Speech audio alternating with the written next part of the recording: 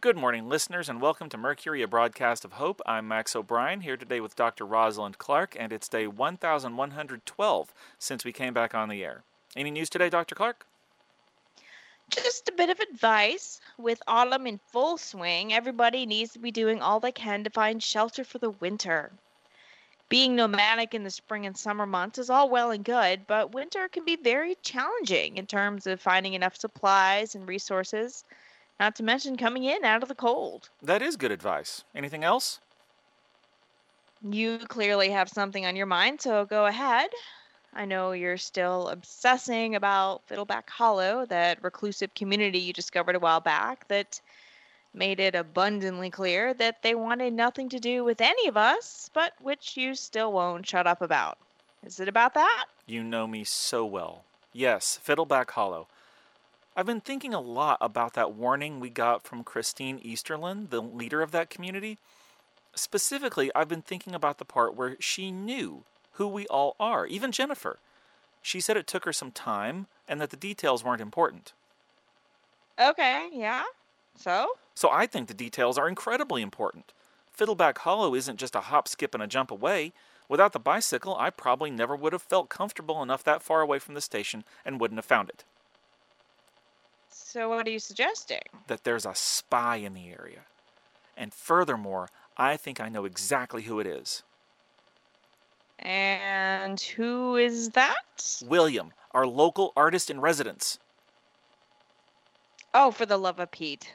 Yesterday was angel numbers, and now you think William is a spy? What makes you think that? William's just a guy trying to make it in this world, nothing more. Is he, though? Is he? Think about it.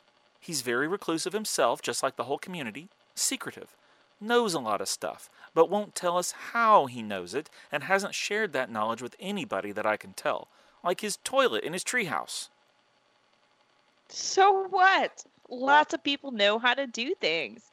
It's how we're all still alive right now.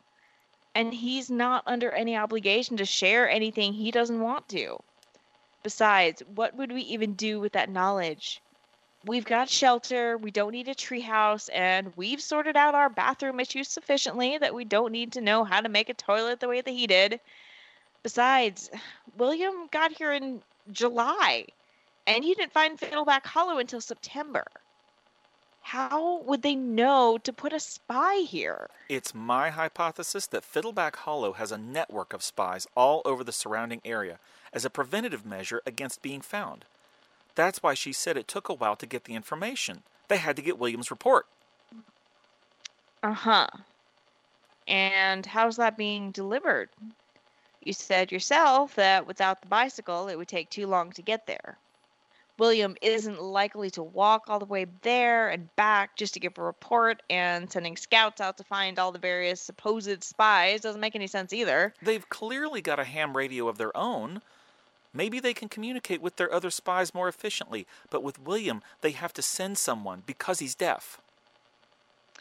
You're just not going to let this go, are you? Honestly, Max, why do you have to see a boogeyman around every corner?